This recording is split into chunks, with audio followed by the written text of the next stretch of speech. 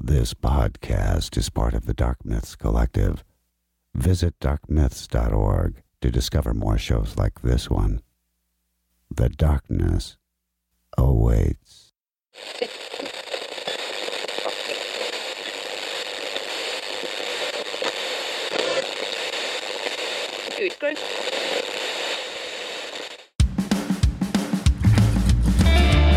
Good evening, everybody, and welcome to the Graveyard. Thank you for joining us tonight. My name is Adam. And my name's Matt. Now, pull up a tombstone or settle into your casket and get comfortable, because this is Graveyard Tales. Hi, man. Howdy. How's it going, man? It's good. Good. So, real quick, I wanted to throw this by you and all of you people at home thinking about a business adventure for us. Something we can sell in the merch store. A business adventure. Right. Let's see if you think this is a good idea. I think he means business venture. No, it's going to be an adventure. Oh, okay. Because it's going to... We're selling dehydrated water. So think about that. We sell dehydrated water. What do you add? Just add water. And it'll be for emergency situations. You can take it out camping in little bags. And all you got to do to get water, you just add water to it. What do you think? Just add water to the water. Mm-hmm. Dehydrated water. I've heard that joke before. Right. I bought powdered water, but I didn't know what to add. Yeah, it's not my own. I recycled that one. So, guys, we want to have y'all go over to graveyardpodcast.com and check out everything that's over there. Go check out our merch. Ashley uploads pics for every episode that she loads on there for us, so you can go see some pics of these lake monsters that we've been talking about this month and everything. You can listen to the episode straight from there, and you can click on the link to buy tickets to our live event that we're doing October 20th. That's right. And hey, it's going to be a great time. So if you want to come out, you want to hang out with us, talk to us, make fun of us, whatever, we don't care. It's just going to be fun. Right. So going to be a hangout with Hillbilly Horror Stories, EVP Mediums, and Macabre Melts. And we're going to talk to the guys from EVP Mediums, let you guys ask them questions. We'll ask them questions. Y'all can ask us questions. And, Matt and I are working on a little question game thing for you guys where y'all can win some stickers and buttons and stuff if you know the right answer. Yeah. So I've been tooling around on Macabre Melt's shop. Mm-hmm. They got some pretty cool stuff. Right. I dig it. So you'll want to come out there and meet her and the guys from EVP Mediums and Hillbilly Horror Stories. And it's just going to be a good evening, and it's only $10. That's right. So go over, click that link, get you a ticket. Don't miss out on that. Another thing, we spoke about Sirius Rising last week, that we're going to do an episode on that. In getting into it, it is a very, very involved subject. Yeah. And Matt and I's tiny little brains are going to need a little bit more time to get an episode worked out for you guys. So it's not going to be next week. It's not going to be next episode, because we are off next week. But we are going to get it in there as soon as you can. We're going to go ahead and do just a normal episode next time, and we'll let you know when Sirius Rising is coming up. Yeah, and Amanda can always tell when we're researching something that's really deep, because she looks at it and my eyes are crossed and I'm drooling. Yeah, his shirt is a little wet. Yeah. Yeah. Well, Matt's checked out again. It must be a heavy episode. I found another rabbit hole and I can't find my way back to the one I got here from. Right. He's up till like 4 a.m. staring at a screen. That never happens. No. Never. No. So a little bit of good news and bad news for you guys. The bad news is our roving reporter Randy is still in recovery this week. So we will not have an episode from him. You said that wrong, right? Tell me what the bad news is. That is the bad news. The good news is he's coming back at some point. Oh, I guess that's all relative. Yeah, it's a relative thing. So good news for some of you guys, he'll be back. Bad news for others, he'll maybe be back. Bad news for him. Yeah, it might be the way it's going, poor guy.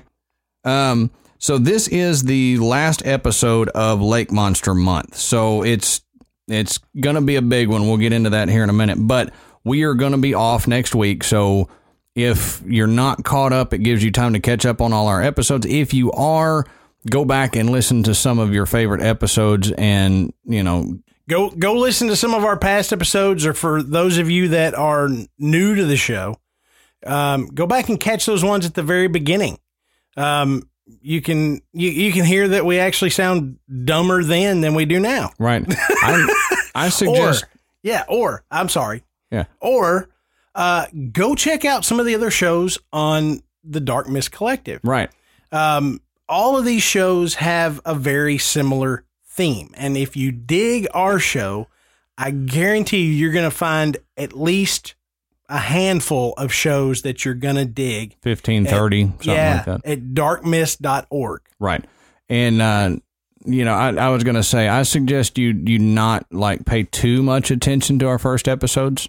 Cause that, it's a little embarrassing where we started, but, I'm still proud of them, but right. Looking at it, it's like, it's like when, it's like having a child, you got several children and you've got that one that, picks his nose and eats it. Mm-hmm. And you're like, yeah, but I still love him. Yeah. Still love him, that booger eater, But no, seriously, while you're waiting on us to come back, go check out some of our past episodes, or like Matt said, go check out any of our brethren and sistren over at Dark Myths.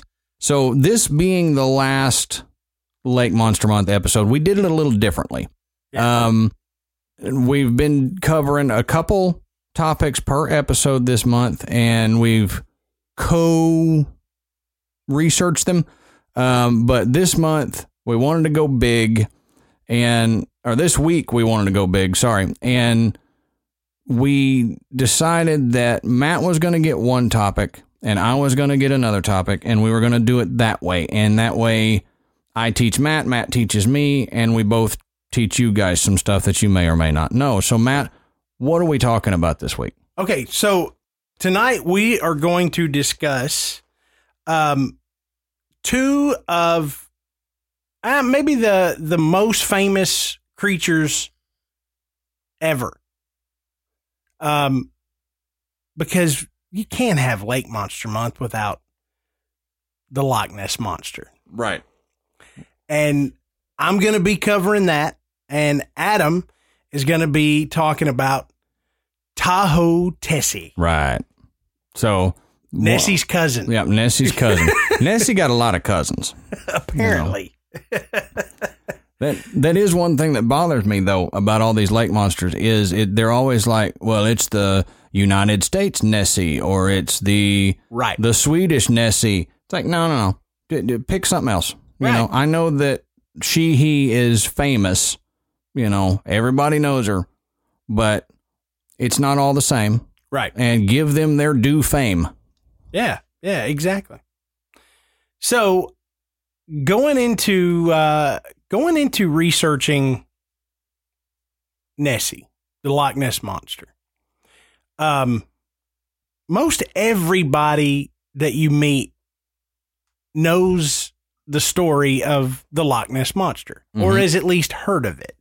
I guess if you live under a rock, maybe not, but at some point it's come up. And so I got thinking that Nessie, there's not another creature, with the exception of maybe Bigfoot, that has just been immortalized. Right. Is an icon. From big money rewards for, photographs or videos or its capture, to grand scale searches, tourism, TV specials, staunch believers, people that absolutely say there is something down there, to flat out hoaxes. I mean, the story and the legend of the Loch Ness Monster has got all of it. Right. Okay. In fact, people have dedicated their lives to researching and hunting Nessie. One in particular, and this guy, he is still underway. He's still doing this. And he's been in the news, in those side news stories, a few times over the last couple of years. It's Steve Feltman. And Steve's a 53-year-old gentleman. He quit his job, said goodbye to his girlfriend, and began a 3-year project to prove or disprove the Loch Ness Monster. Now, 27 years later, he continues his quest. In 2015, he was attributed with saying Nessie was a catfish, but in reality, he said Nessie could be a Wells catfish. Right. He didn't say it was. He said that it could be. And Feltham holds the Guinness World Record for the longest monster hunt of Loch Ness. So, yeah. I mean, I don't really know that there's that many people competing with him for that title. No. I think there's a lot of people saying, dude, you can have it. But there are a lot of people that have dedicated a large portion of their life to researching and studying and actually hunting the Loch Ness Monster.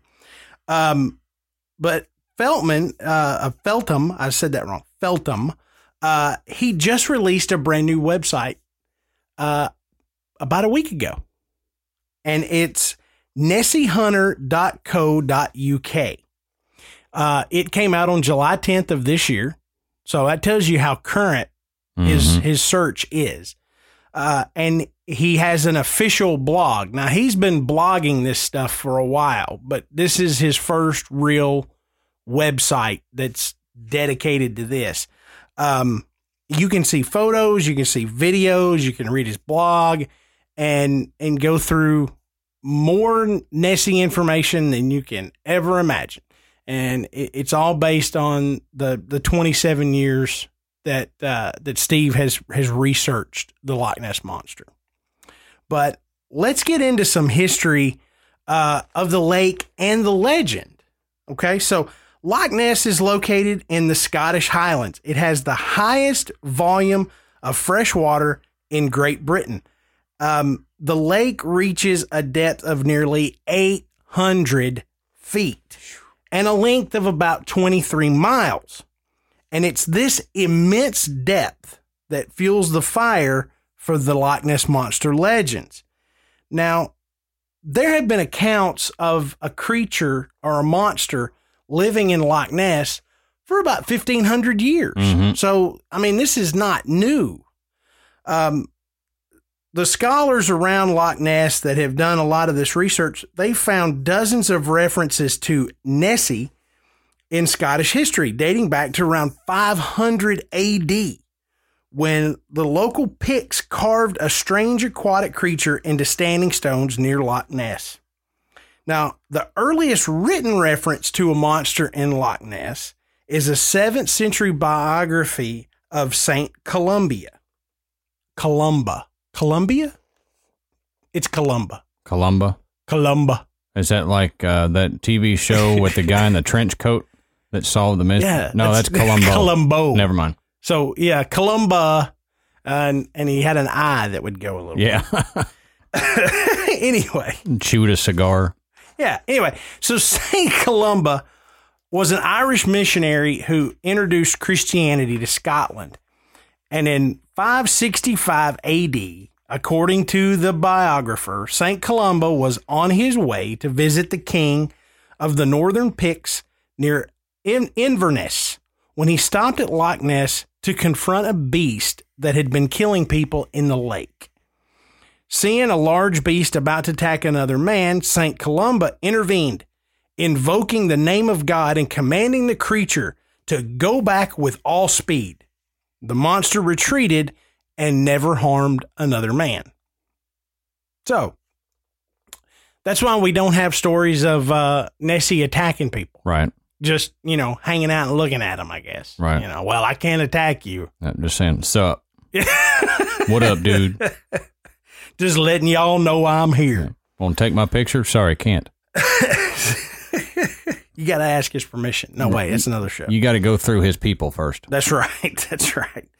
So let's talk about some of the sightings. And I'm not going to talk about all of them. I'm going to talk about the ones that I thought were the coolest. We don't have time for you to go into. Man, yeah. I mean, by the time the show dropped, I'd still be talking in this case. So in 1933, a road was constructed that ran along the shore of Loch Ness, and that gave travelers an excellent view of the lake. Now, on May 2nd of that year, a couple was traveling along the road and reported seeing, quote, an enormous animal rolling and plunging on the surface.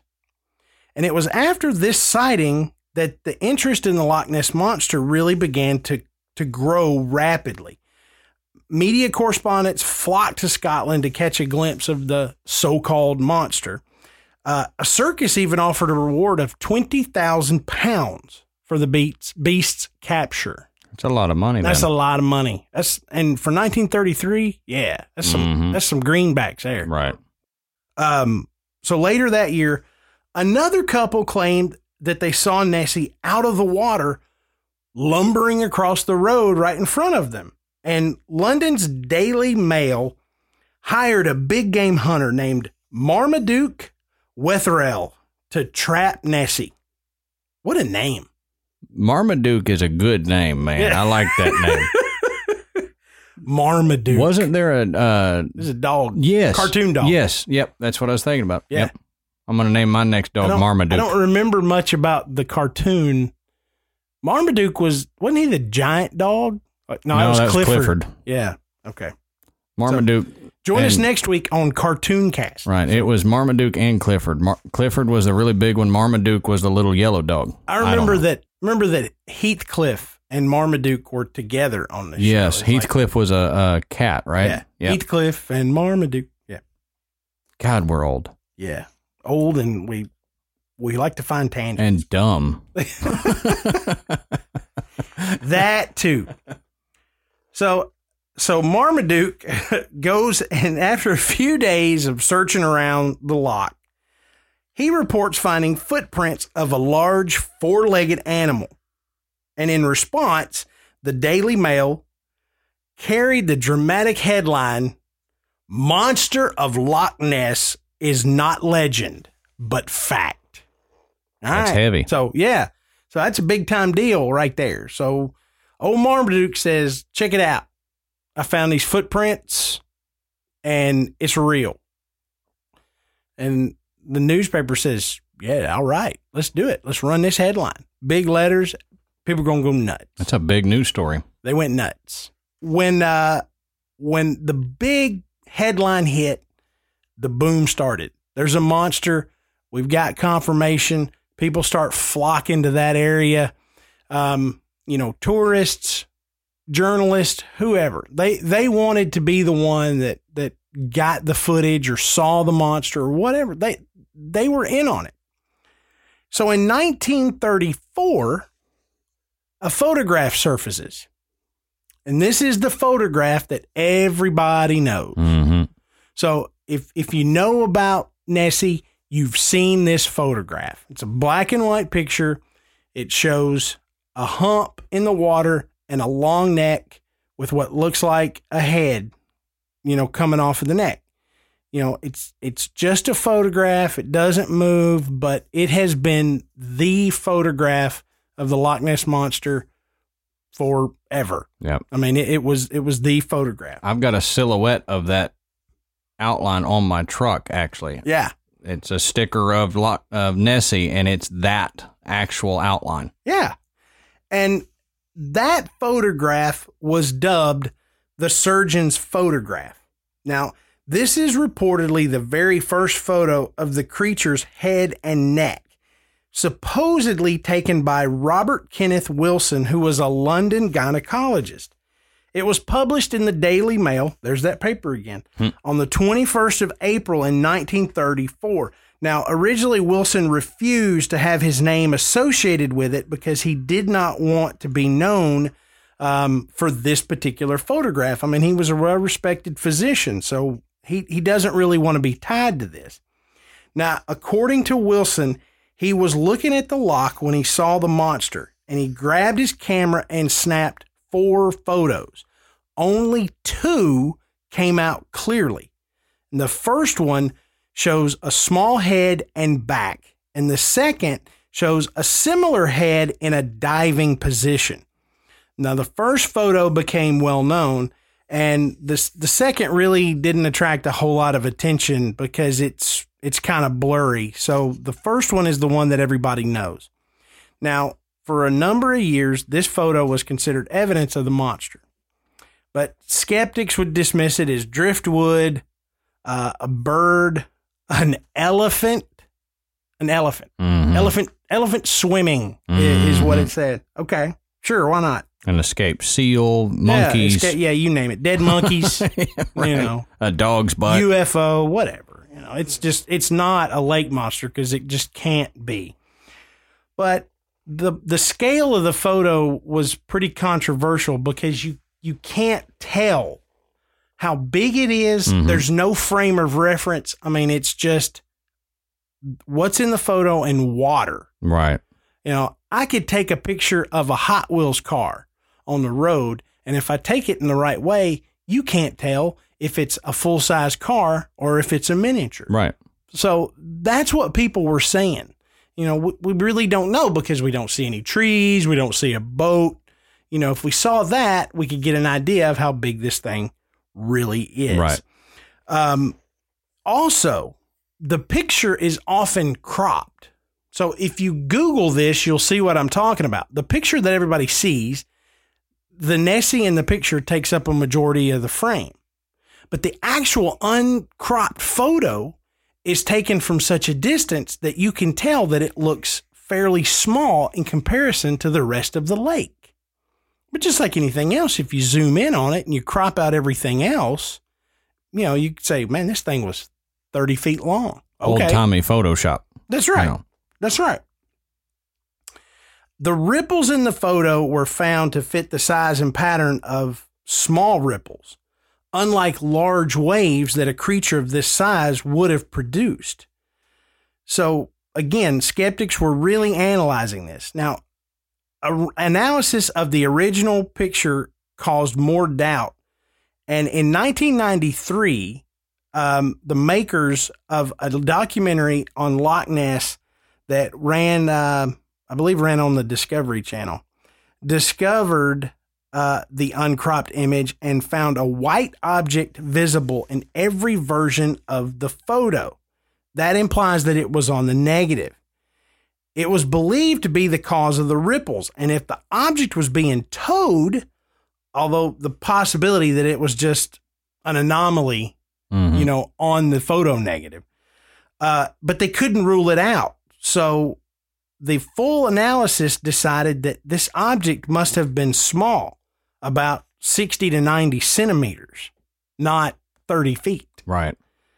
So since 1994, most people will agree that this photo is really an elaborate hoax. Which is unfortunate. Right, because for years, people took this photo as evidence that there really was, a creature, Nessie, within that lake. Mm-hmm. And so many people had spent time and money to hunt and to search and to research, to dig into the wildlife that, lives in the lake. This just was very, very disheartening. But it's just one photograph. Right. And when you understand how this photograph came to be, then you understand why it was a hoax. So old Marmaduke, when he came back to the Daily Mail and told them, I found these footprints and that's our evidence. And they ran this headline. Well, the footprints turned out to be a hoax themselves, made by an umbrella stand made from a dried hippo foot, which, as crazy as that sounds now, was not all that uncommon, in the 1930s. I got 3 of them in the closet. Awesome, man. Yeah, let's go start. We just need one more. Right. Need one more and we can make a build Nessie. our own. So if you've got a spare hippo foot, let me know. Right. I need to borrow it. That's right. So yeah, anybody's got one of those, we need it. We need a fourth to make our Nessie. So the footprints turned out to be a hoax. So it just shattered Marmaduke's credibility. And I'm just calling him Marmaduke like we're on a first name basis, but I like saying it. So anyway, he was so upset and his credibility was shot, and the Daily Mail, they didn't want him around anymore. He wanted to get revenge. So Marmaduke comes up with this plan with a man named Christian Sperling, his son Ian, and a man named Maurice Chambers, who was also an insurance agent.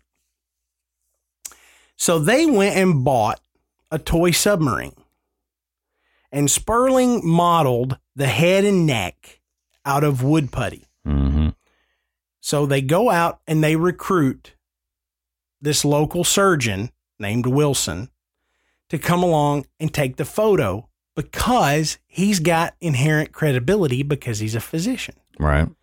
So they put it out in the water and they snap the photographs, and leaving only the one that's clear and visible. Mm-hmm. Now, we know this because in 94, Sperling came clean, and he explains how they did it, and that it is not just a thought that it's a hoax, that it truly was after 60 years later. Legitimately a hoax. So we know now that the most famous evidence of Nessie is actually a hoax, which does kind of cast a shadow over the rest of the story. But does that stop everybody from believing? Absolutely not. So let's talk about the other evidence that has been collected and what has been decided about it. So on the 29th of May in 1938, a South African tourist named G.E. Taylor filmed something in the lake for 3 minutes on 16 millimeter color film. The film was obtained by Maurice Burton, who was a famous science writer at the time, and he didn't show it off to anybody else. And a single frame was published in his book, The Elusive Monster. But at the end, he concluded that it must have been a floating object. So another one, 1954, we're going to jump ahead. They do sonar readings of the lake, looking for something down there. So December 1954, they took sonar readings on a fishing boat called the Rival 3. And its crew noted a large object which was keeping pace with the boat at a depth of 146 meters, or about 479 feet. It was detected for 800 meters before contact was lost and then regained. Now, previous sonar attempts to find Nessie were inconclusive, so this was really the first sonar evidence that there was something large down there. But again, not conclusive. Mm-hmm. So a year later, a gentleman named Peter McNabb was at Urquhart Castle on July 29th, and he took a photo that depicted 2 long black humps in the water. Now, the photograph wasn't made public until it appeared in Constance White's 1957 book about the monster. On the 23rd of October in 1958, the same photo was published by the Weekly Scotsman, and Arthur Ronald Benz wrote that the phenomenon which McNabb photographed could easily be a wave effect resulting from 3 trawlers traveling closer together on the loch. So again, we've got some evidence. Yeah, whatever. It's Right. this, it's that, it's a dead monkey, whatever. Now, I just hate the brushing off all the time. You know, like it's okay to say that it might be something else. right. But it's such a dismissive Right. thing that it bothers me. You Right. know, I'm not saying I 100% believe that there's a Loch Ness monster, but you're being so condescending. That's right. You know, there's no need as a scientist to be condescending just because nobody has any legitimate evidence of anything. Right. Because how much of stuff that is science fact now did we not have evidence of 100 years ago? Right. And people were condescending then. And if I took a photo of something and showed it to you, tell me I'm wrong. Tell me it's something else, but don't dismiss me. Right. You know, I mean, if I've got evidence that I think is one thing, then I'm believing it. Mm-hmm. So don't dismiss me, because that's only going to fuel it. You know, if you can show me, well, I think it could be this, or I think it could be that, that's fine. But don't brush me off. Right. But that's kind of what happened to McNabb in the beginning. But other researchers studied the photograph, and they felt like it was a hoax. Now, a gentleman named Roy Mackal requested to use the picture in a 1976 book.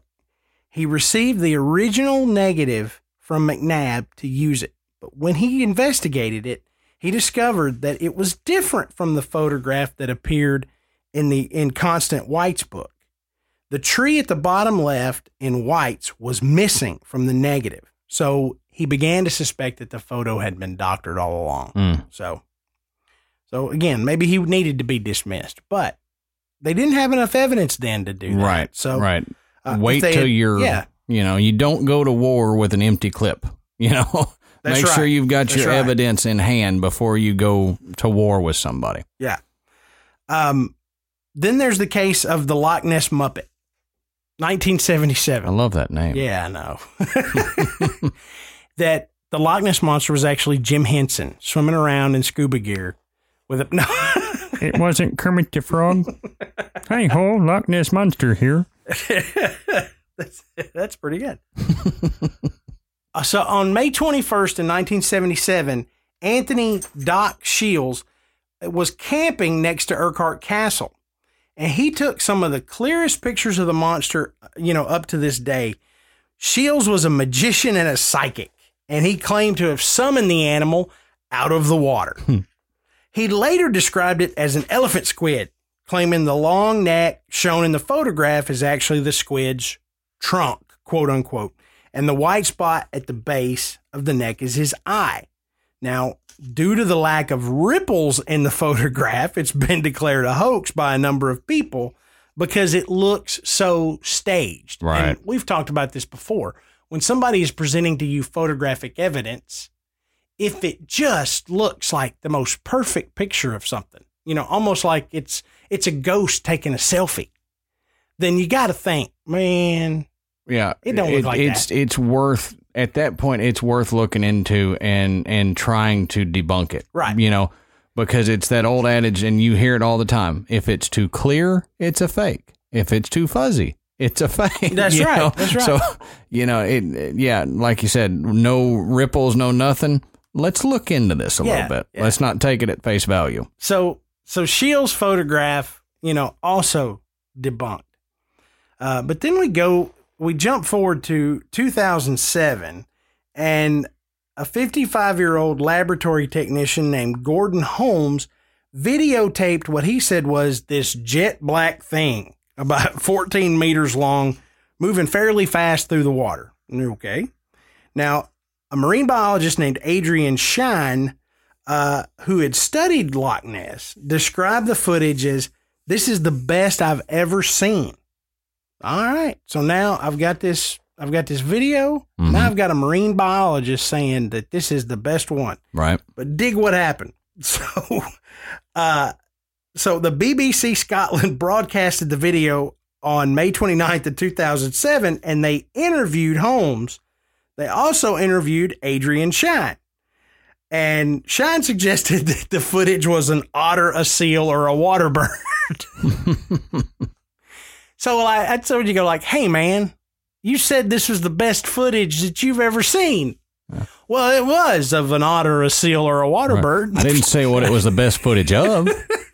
I just haven't seen that good a footage of an otter. All otters I've seen have been blurry. This was great.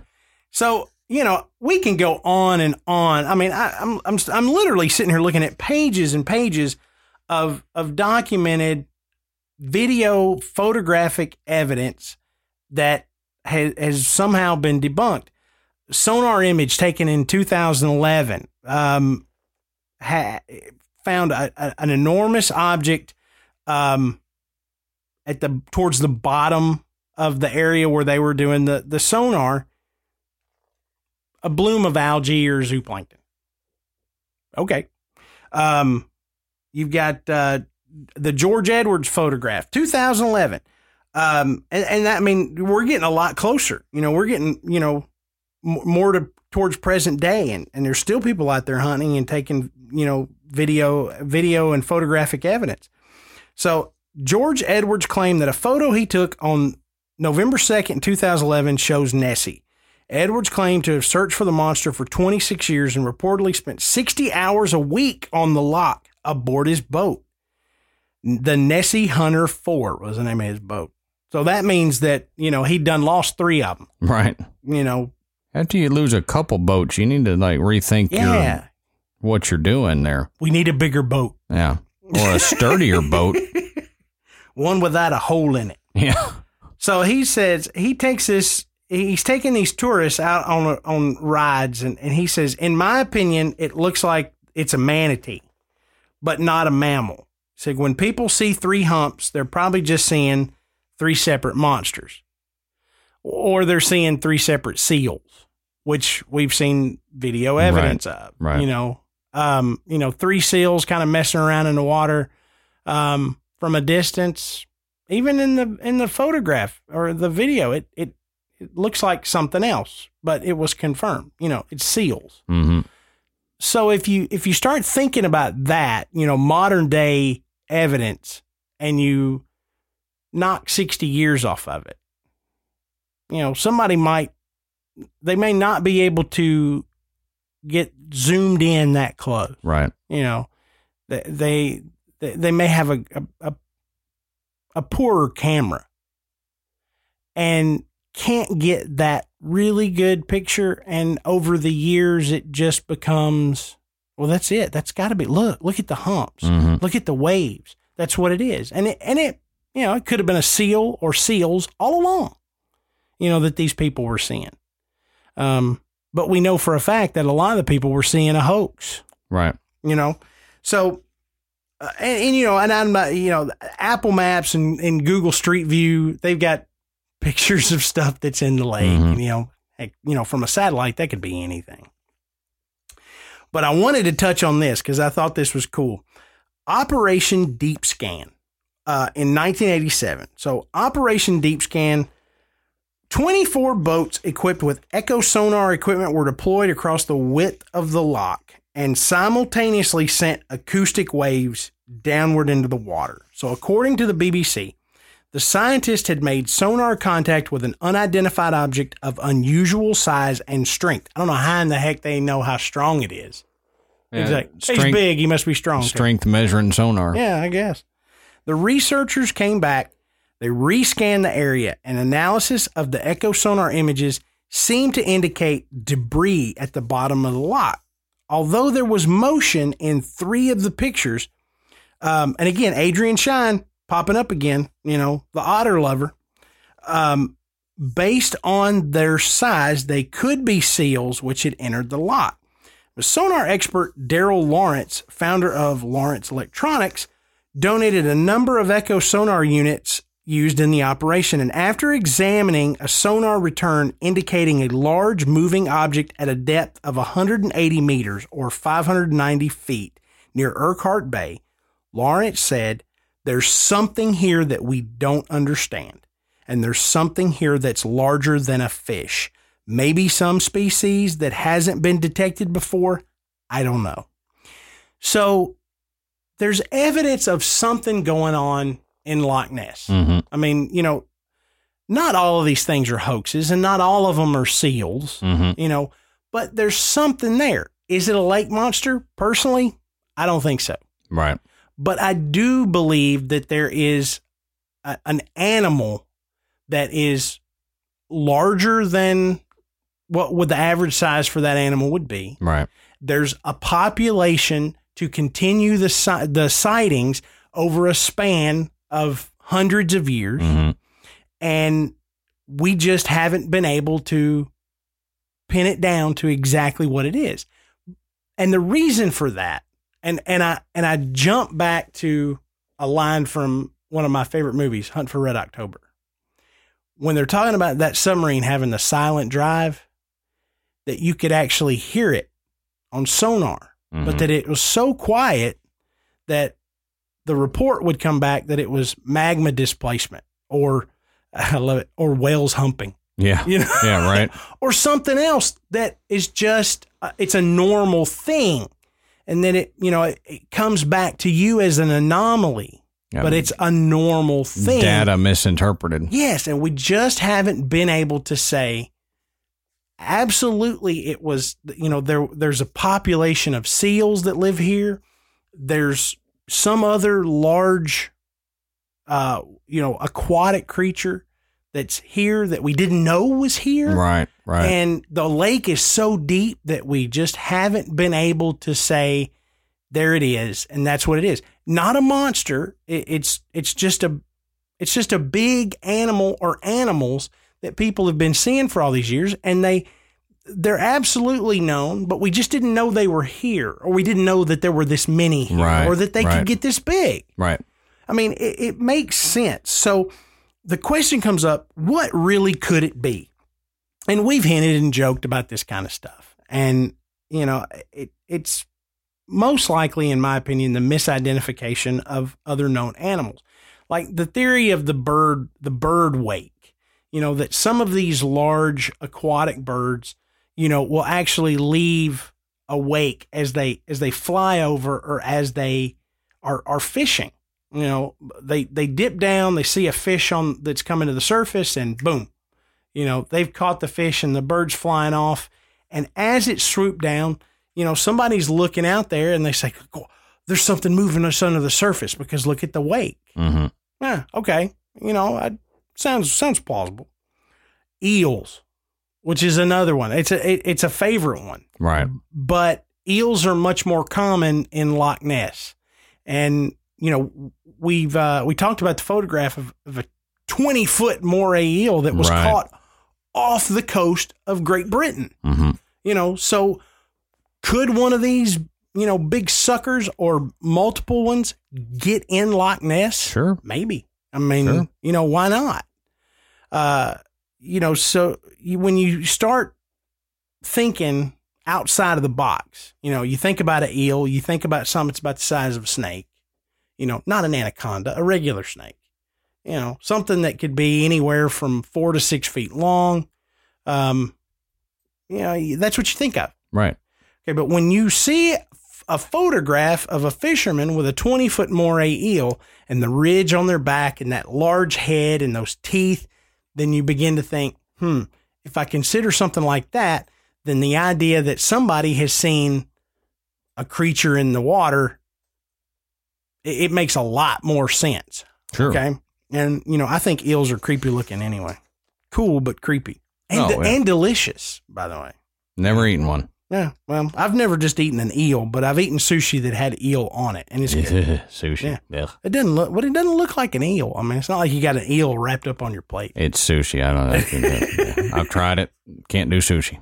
But an elephant, my favorite. It's an elephant. And there was an actual article in 1979 where California biologist Dennis Power and geographer Donald Johnson claimed that the surgeon's photograph was the top of the head, an extended trunk, and flared nostrils of a swimming elephant photographed somewhere else and then claimed to be from Loch Ness, which makes a lot more sense because I don't think elephants are native to I was just about to ask Scotland. when the last elephant was found. And well, they escape from circuses all the time. That's true. Yeah. Along with monkeys. But again, in 2006, paleontologist artist Neil Clark suggested that a traveling circus might have allowed an elephant to take a bath in the loch. I don't think so. No. But I love the fact that elephant is one of the theories. Yeah, and then it's been a repeated theory. Yeah. And it goes from a Greenland shark. There's a possibility that a Greenland shark could have somehow gotten adapted to fresh water. Also, the water in Loch Ness is really cold too, so it would have to adapt to temperature as well. I've heard Greenland shark a whole lot. Yeah. For, I think even Jeremy Wade, the River Monsters guy, when he went to Loch Ness, he thinks it's a Greenland shark. Yeah, but let's think about it. A Greenland shark can get up to 20 feet in length. Mm-hmm. They inhabit the North Atlantic Ocean, mostly around Canada, Greenland, Iceland, Norway, maybe Scotland. It's dark in color. It has a very small dorsal fin, and it technically could survive in fresh water, using rivers and lakes to find food. And, Loch Ness has an abundance of salmon and other fish, so there's plenty of stuff for a Greenland shark to feed on. Right. So that one seems more plausible than some of the other ones. The other one that I like is the Wells catfish. Yeah, that one I would hang my hat closer to Wells. Yeah, and like I had mentioned before, in July 2015, 3 news outlets reported that Steve Feltham, after a vigil at the loch, which was recognized by the Guinness Book of World Records, theorized that the monster is an unusually large specimen of Wells catfish, which could have been released during the late 19th century. So we know these particular catfish can get very large. Yes. And can live a very, very long time. Mm-hmm. Maybe not as long as turtles, but 40, 50 years, right, if the estimates are correct, so, plus if there was more than one, they're multiplying, and if the lake is that deep, they're not being hauled up by fishermen. No. So suffice to say, it's a possibility. That if one, the only thing I don't like about it is that, catfish as a rule are bottom feeders, and they don't just come popping up to the surface routinely. They do. Yeah, they do if there's a food source. Right. But not all the time. But that could play into the fact of why the sightings are sparse and why they're not seen so often that, somebody could say, oh, that's what it is. Hey, right, we got it now. But I like Feltham's idea. But again, like I said, he didn't say that it was that. He said that it could be that. And numerous other animals and, misidentification of objects, trees, optical illusions, all that stuff. I'm not going to get into a bunch of those details because we've talked about them on past shows. Seismic gas. Boy, that's another one. That's a new one that we hadn't talked about. I had that last night. It rattles the walls. Taco Bell, baby. Shake the house with my seismic The neighbors gas. felt it. This goes back to the biography of Saint Columba.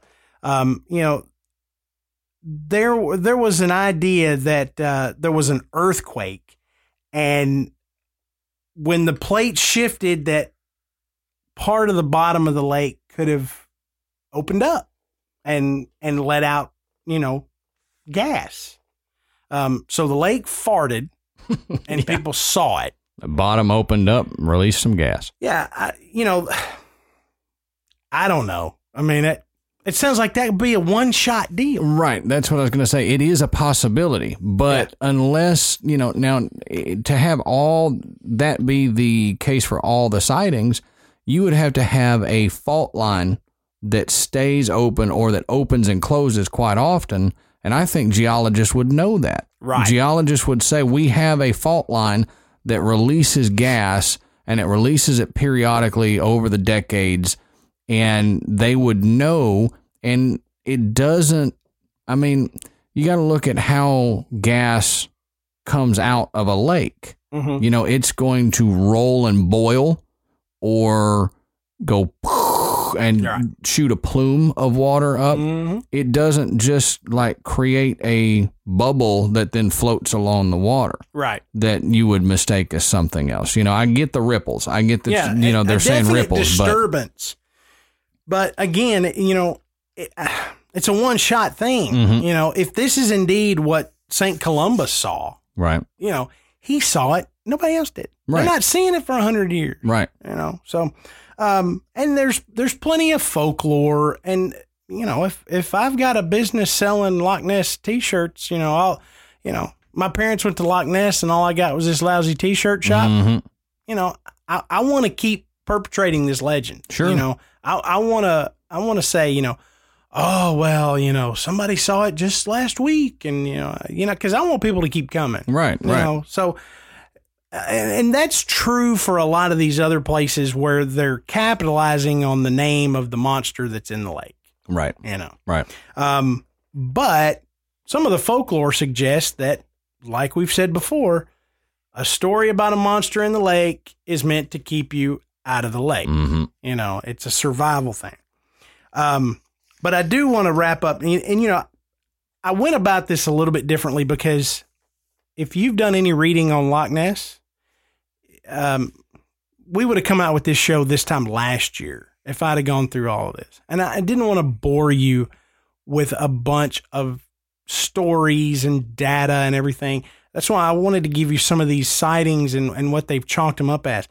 But the most fun I had studying up on Loch Ness was reading about the hoaxes, Mm-hmm. the ones that bona fide hoaxes. We've already talked about one, you know, the most famous one. Right. Most famous photo turns out to be the most famous hoax. But, you know, here's some other good ones. So in 1972, a team of zoologists from Yorkshire Flamingo Park Zoo, searching for the monster, discovered a large body floating in the water. Okay, the corpse was about 16 to 18 feet long and weighed as much as 1.5 tons. It was described by the Press Association as having a bear's head and a brown scaly body with claw-like fins, which doesn't really fit any other description. No. Nessie. The creature was placed in a van to be carried away for testing, but police seized the cadaver under an act of parliament prohibiting the removal of unidentified creatures from Loch Ness. It was later revealed that the Flamingo Park education officer, John Shields, shaved the whiskers and otherwise disfigured a bull elephant seal, which had died the week before, and dumped it in Loch Ness to dupe his colleagues. So on July 2nd, 2003, Gerald McSorley discovered a fossil, supposedly from the creature, when he tripped and fell into the loch. And after an examination, it was clear the fossil had been planted. So he tripped over the hoax. Good grief. But this next one is good. In the 5 TV program Loch Ness Monster, The Ultimate Experience, it describes that in 2004, the documentary team, using cinematic special effects, tried to convince people that there was something in the loch. They constructed an animatronic model of a plesiosaur. Here we go again with the plesiosaurs. And they called it Lucy. And despite some setbacks, namely when they put it in the water, it sank and went to the bottom. So they had to kind of start from scratch. Big setback. About 600 sightings were reported just from those guys. Wow, that was a big boom. Yeah. So, you know, it's really hard to say, yeah, there's a Loch Ness Monster. And I know I'm disappointing a lot of y'all because it is fun. I mean, it's fun to have this idea that there is this prehistoric or unknown or gigantic creature that lives in Loch Ness. I mean, people have talked about this thing for years. It's my opinion that they're going to be talking about it for years to come. Right. I mean, the Loch Ness Monster will never go away, regardless of how much evidence scientists put out there, regardless of how many hoaxes are uncovered. There will always be stories from Loch Ness. It is too big, it is too famous, and it is too much fun to talk about. Mm-hmm. And so I think, honestly, like I said, there's something there. There's some things there. And they just haven't been able to pinpoint which one or ones are responsible for the sightings that are not hoaxes, you know, for the sightings that aren't a tree limb floating down, you know. Right. and I think it's great. And like I said at the beginning, you can't have Lake Monster Month without talking about Nessie. Oh, of course not. Yeah. So, I know, many of you are probably thinking, man, I've heard more stories than that. Yeah, me too. And just in the sake of time, I try to narrow it down as much as I could. But, I did have a lot of fun doing this. And, I knew that everybody was waiting, when are they going to talk about Nessie? Right. Well, we did. So right, we did. I hope So you quit asking. enjoyed it. But now I'm going to turn it over to Adam, and we're going to talk about Tahoe Tessie. Yes, sir. Yes, sir. How far are you willing to go to save your child from being consumed by a sickening evil? Devil Eye is a new thriller where a young mother dares the unthinkable to save her daughter from a cruel, not-so-imaginary friend that lurks in their home. Can a paranormal podcast host help her uncover the secret of the Devil Eye? This suspenseful tale will take you to the crossroads of insanity and the supernatural, where love and death collide. Devil Eye by Anthony S. Ward and S.J.D. Connell. Buy it now on Amazon or at devil-eye.com. That's devil-eye.com. Like we talked about in the beginning, it is touted as the United States Nessie. And I don't like that name just because we've got to figure out something else to call these other lake monsters or legends of lake monsters, but that's just me. That's right. Let Nessie, let Nessie have his or her day. Right. And then, so we got to talk about Tahoe Tessie though. But first, let's get into what kind of the geography and stuff of Lake Tahoe. Now, Lake Tahoe lies between the Sierra Nevada range and the Carson range, and it straddles both California and Nevada. Now, it's 22 miles long and 12 miles wide, and it has 72 miles of shoreline. So this is a big lake, but it's not the biggest around lake. However, it is one of the deepest lakes in the United States because its average depth of 1,000 feet with a max depth of 1,645 feet. Man, So that's deep. This is a deep, deep, deep lake. Yeah. It's way deeper than you can dive. But below the 600-foot depth, the water stays at a constant 39 degrees all year long. And about that line is where you run out of all light. So it's just dark and cold down there all year long. Yeah, sounds so inviting. Oh, yeah, it's great. Two things I don't enjoy, dark and cold. Right. So if you looked up anything about Tahoe Tessie, I guarantee you will have seen a quote that is supposedly attributed to Jacques Cousteau. He was apparently went there to explore the lake with a submersible and to dive. And he apparently came up after and stated, "The world isn't ready for what is down there." And then he refused to release any footage or pictures that he got from his dive. See, that seems suspect right there. Now, the problem is there's no evidence that he ever said this, and he never even visited the lake. Mm-hmm. So this quote has nothing to do with Jacques Cousteau. Somebody made it up, and somebody said that Cousteau said it. I read somewhere that his son went there, but Adam just gave me the finger. The finger that says, "You're stepping on my story." The finger that says, I was a breath away from saying his grandson did visit the lake in 2002. Oh, his grandson. His grandson. Okay. He visited in 2002, but it was only for a speaking engagement. Right. He yeah, had nothing to do with searching the lake or anything like that. Now, one of the biggest rumors that you'll hear about the lake is that it is a mafia graveyard.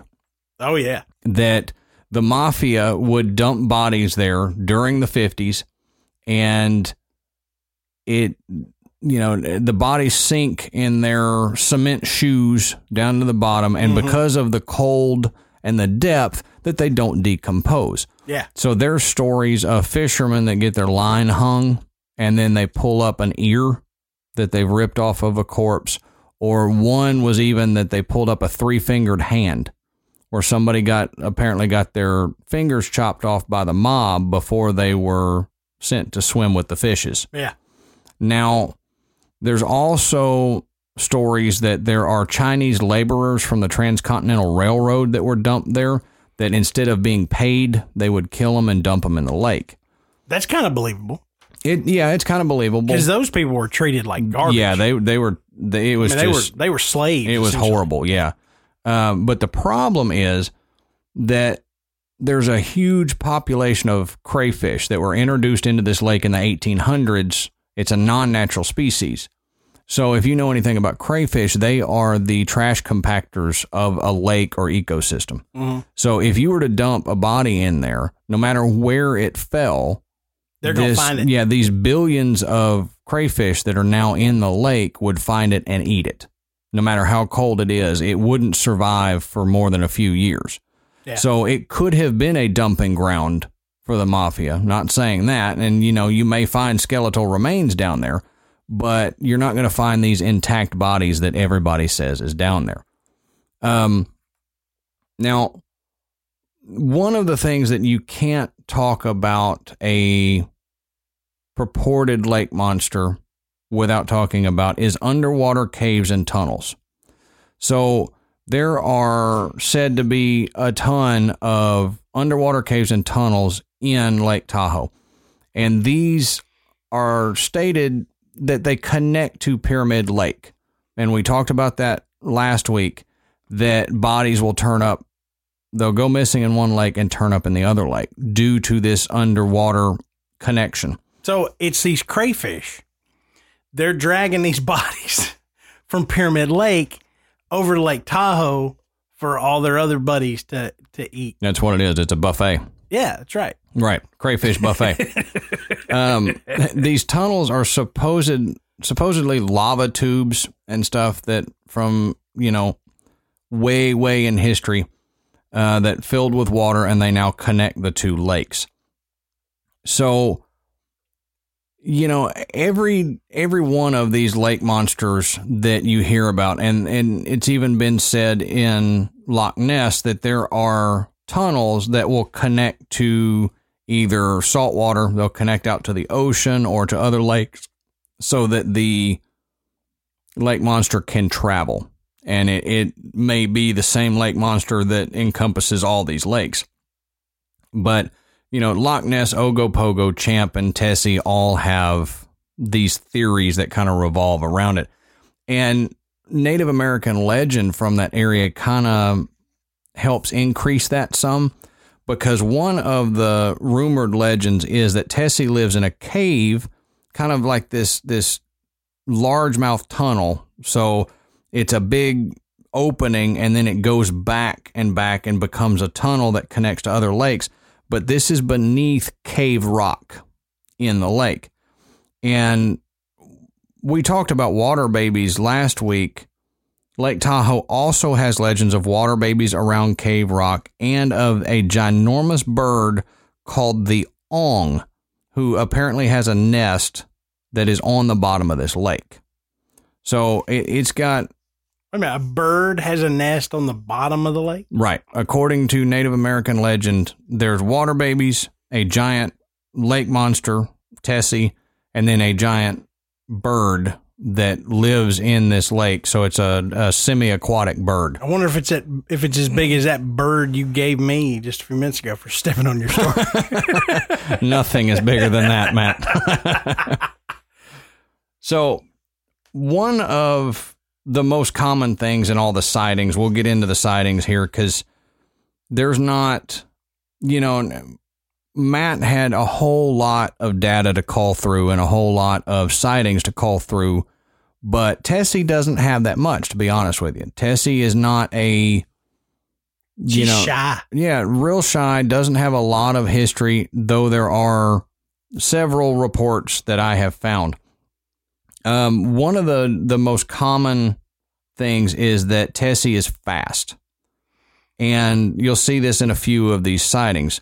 Now, in the 1950s, there were 2 off-duty police officers that they saw a large black hump that rose out of the lake and moved fast enough to keep up with their boat. So, as we've talked before, police officers, when they tell you something, they're trained observers. So a lot of times their observations are taken with a little more credibility than others. Mm-hmm. In 1979, a sighting by Rick Osborne and 3 friends saw Tessie feeding on trout. And we don't normally get reports of lake monsters feeding. So this was taken fairly seriously by any cryptozoologist that researched Tessie. They said it was about 30 to 60 feet long, and it was as big around as a telephone pole. And it was seen splashing up and down into a school of trout, as if it was undulating in and catching the trout and eating. So that's one of the sightings that people point to all the time from 1979 that shows that there is a large creature in the lake. Now, in 1982, there were, again, 2 officers, and I'm going to say his last name wrong, but Chris Beebe and Jerry Jones, and that's not the Dallas Cowboys owner, Jerry Jones. That's the police officer. They were water skiing, and they saw a huge dark animal that looked like the top of a Volkswagen Beetle. They got within 6 feet of it, and they estimated it to be 18 to 30 feet long. Now, the problem is with police officers that report stuff like this, they tend to lose credibility with their peers.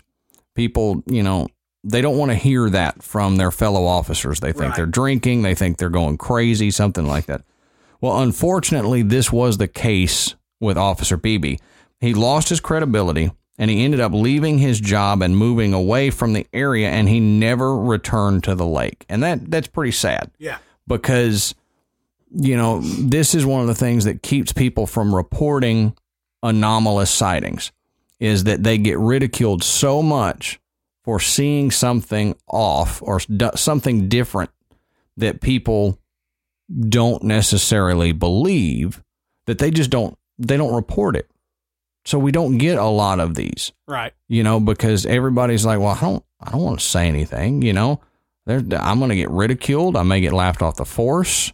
It's not good. Well, and some of it too is where people will see something and then in their mind go, I didn't really see what I thought I saw. Right. Or that was really something totally normal, and I just caught a glimpse of it and it seemed abnormal to me. Right. You talk yourself out of it. They pass it off. Right. Because they're like, I'm going to go in here and I'm going to tell these people I saw this and it did that, and they're going to go, yeah, you saw a seal or sea otters or something.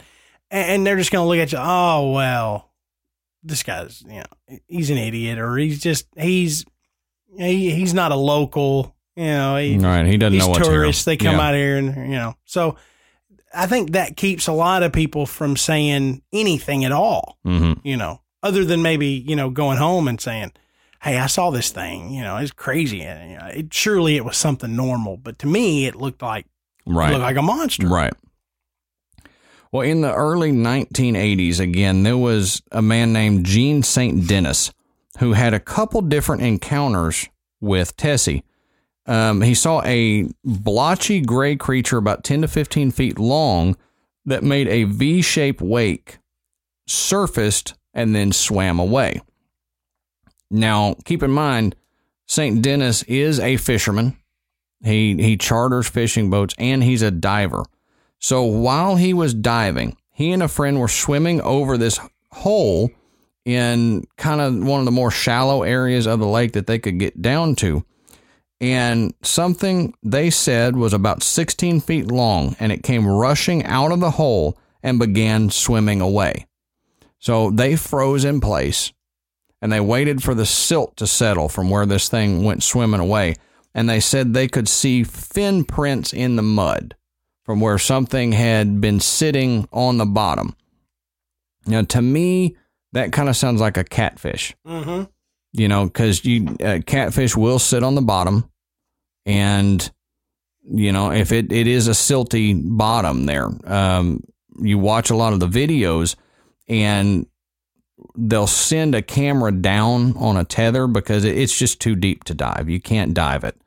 And if it hits the bottom, silt just comes up and it stays in the water column for a long time. So it's going to hold any marks on the bottom if a catfish were sitting there. Mm-hmm. Now, twice St. Denis has experienced fish that he caught being mauled as they were being reeled in. So he's reeling one fish in, and it had its hindquarters completely ripped off.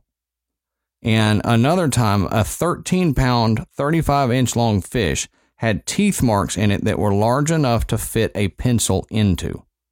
So there is something large in this lake that's preying on fish. Mm-hmm. And it's reminiscent of the sharks in South Africa and Australia that will wait for boats to fish, and then it's an easy meal, and they'll take fish off the fisherman's line because it's an easy meal. So it sounds to me like there is something in this lake that has learned to do that. And, you know, I've done a lot of fishing. You're not going to have a fish thrash around and hit something on the bottom of the lake that punctures it to look like teeth marks. You know, something had to have bitten it. Mm-hmm. There was another instance in the 1980s that occurred around Cave Rock. There were two fishermen that saw a 15-foot serpent pass under the water around their boat. So there's a lot of sightings now that have happened around the Cave Rock area, and that goes back to the Native American legend. Now, there were several anecdotal, stories throughout this time after that sighting, and some people said they got video of it, but the video was never released, never showed it to anybody. You can't find it to this day. So that's kind of passed off as they just said they had it, and they don't really. But in April of 2006, there was apparently a mass sighting off of Commons Beach. An unusual creature stuck its head out of the water and was observed by a large group of onlookers. Now, they say that the skeptics will tell you that the best evidence for there not being a monster in the lake came from 1998, when the USGS conducted a sonar scan of the lake floor. This is like the sonar scan that Matt was talking about in Loch Ness, where they run a boat and they scan the bottom. So they say they didn't find a monster, so obviously there's nothing in the lake.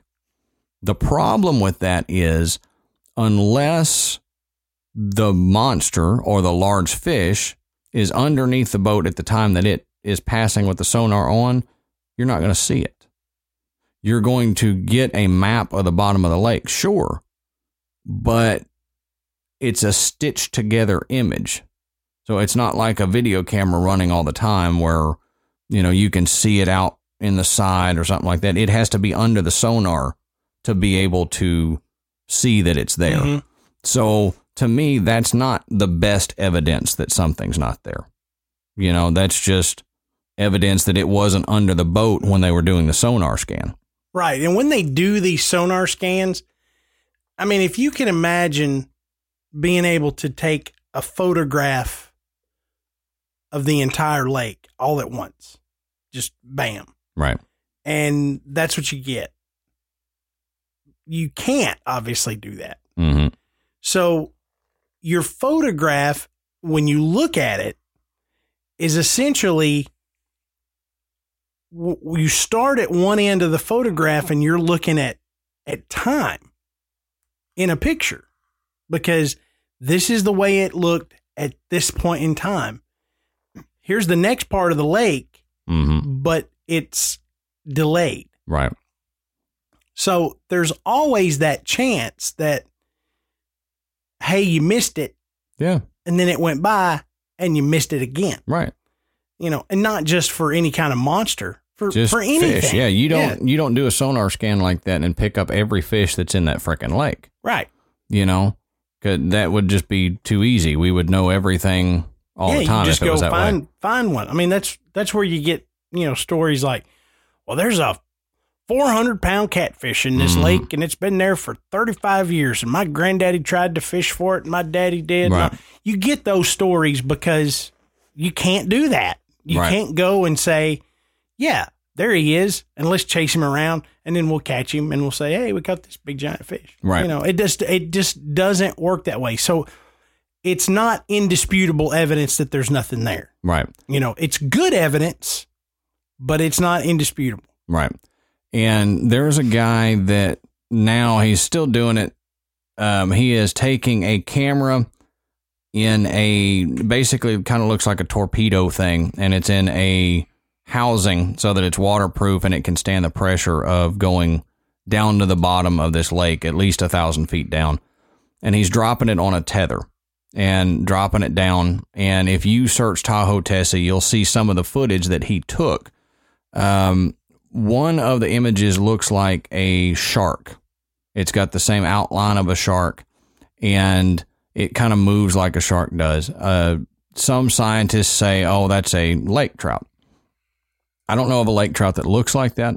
I'm not saying it's a shark, but I don't know of a lake trout that looks like that. That's too much of a cop-out answer to me. There's another video that when it hits the bottom and the silt comes up, something passes in the silt. So you see a fin and all that. But again, there's no scale and you can't see it clearly. So it could be anything. And the one thing that camera does prove is how dark it really is. So no matter what you do down there, it's almost an impossibility to see what you need to see when you're down there. If you could send a camera down there with lights on it, you may not see more than a couple feet in front of you. So a giant fish or something could be 5 feet away from you. Yeah, standing right behind you. Right, and you would never see it because it's just too dark. So what are some of the theories for Tessie? Well, there's always the sturgeon. Everybody... always. Every time you get a lake monster, it's a sturgeon. And that's possible. I mean, you can't throw that out. But again, I think people would know what a sturgeon looks like. Especially these fishermen that fish the lake all the time. They know what a sturgeon looks like. I'm sure they've caught them. A sturgeon also is not going to leave teeth marks in a fish that are big enough to put a pencil into. Right. They say, well, you're seeing waves, but that doesn't account for the people who are diving and having something large swim past them. There's obviously the extinct animal, like we've talked before. But, none of those really fit for me as to what is in Lake Tahoe. I'm really on the fence about Lake Tahoe. I don't know, because it's such a deep, deep lake that there could be anything in there. I mean, it's so deep that there could be animals and fish in there that we don't even know exist. It's a type of fish that we don't know exist, or that we don't know exist in the United States. Right. Period. And we haven't been able to find out. We're not going to be able to find out until our technology increases to be able to go down there and light up that lake. Yeah. What if it's a giant crayfish? Yeah. I mean, seriously. They get pretty big. Yeah. It could be, at this point, literally anything, because that lake is so big. Yeah. And I like the idea that it's not the same thing. Right. That what this person's reported that they saw and what that person reported that they saw were two different things. They're not seeing the same thing over and over and over, but they're not seeing enough of it to identify it. Right. So, that's where you get these, descriptors of it was black, or it was gray, or it was scaly, or it had a fin, or it had spots, or it looked to be about 30 feet long, or it looked to be about 120 feet long. Because people aren't seeing the same thing over and over and over. Right. So that it's not a single, creature that it's multiple creatures causing these disturbances on the water, or swimming past a diver, or showing up as a large object on a sonar picture. You know, any of that stuff, you're not capturing any single individual creature. Right. And that makes it even harder to pin down what exactly could be there, you know, what people are seeing, because they're not all seeing the same thing. Right. And it you know, it leads me to what I think that we need to keep an eye on Lake Tahoe and keep an eye on these people that are researching Lake Tahoe, because, you know, I would put money on the fact that we are going to discover something new in Lake Tahoe that we didn't know was there, because of the sightings that we get and how little we know of the lake, that within the next 10 years or so, we're going to find something, and we're going to not know, you know, it will, oh, really? That lives there? Well, that explains it, you know? Yeah. And there's a guy, like I said, actively now that's trying to send cameras down so that we can get, you know, visual evidence of something. And he's not out there searching for Tessie. He's just out there exploring the bottom of the lake. Yeah. And, you know, so keep an eye out. And, you know, if you go to Lake Tahoe, keep an eye out. Fish. You know, drop a line down there, see what you pull up. I can almost guarantee you it's not going to be a body from the mob, but you may catch one of these weird creatures that are there. So let us know, you know, if you liked this episode, B, if you liked Lake Monster Month. Yeah. Like we said at the top of the episode, this is the last of Lake Monster Month, and we will be off next week, but shoot us your theories about any of them. Any of the lake monsters that we've talked about. The most famous lake monster of all, Loch Ness Monster Nessie. That's right. Or any of these. And, you know, hit us up. And if you want to hit us up, go follow us on Facebook or Twitter or Instagram by searching Graveyard Tales, and join our Facebook group. Boy, that is the easiest way to get Adam or I's attention, is get in that Facebook group and be active. You wouldn't believe the stories and the fun and the jokes and that all of our members do, and Adam and I just get to sit back and watch it. You know, we make comments on it. I mean, it's fantastic. I mean, the group has well over 500 members now. We appreciate everybody getting in there and being so active and having a good time with us. And be sure to go to our website, graveyardpodcast.com, because on our website, you can find information about becoming a patron of the show, which allows Adam and I to keep this up. It's got links to buy Graveyard Tales merchandise. And of course, you can listen to the show. And from now until October, you're going to find information on how to purchase your tickets for our live event on October 20th with Hillbilly Horror Stories, EVP Mediums, and Macabre Melts right here in Nashville, Tennessee. As always, we ask everyone, please go on iTunes and rate and review us, because this is the way that the show gets found and it brings more people into the graveyard. So, to end Lake Monster Month, Adam and I want to thank you guys for listening, and until next time, we'll save you a seat in the graveyard. See you soon.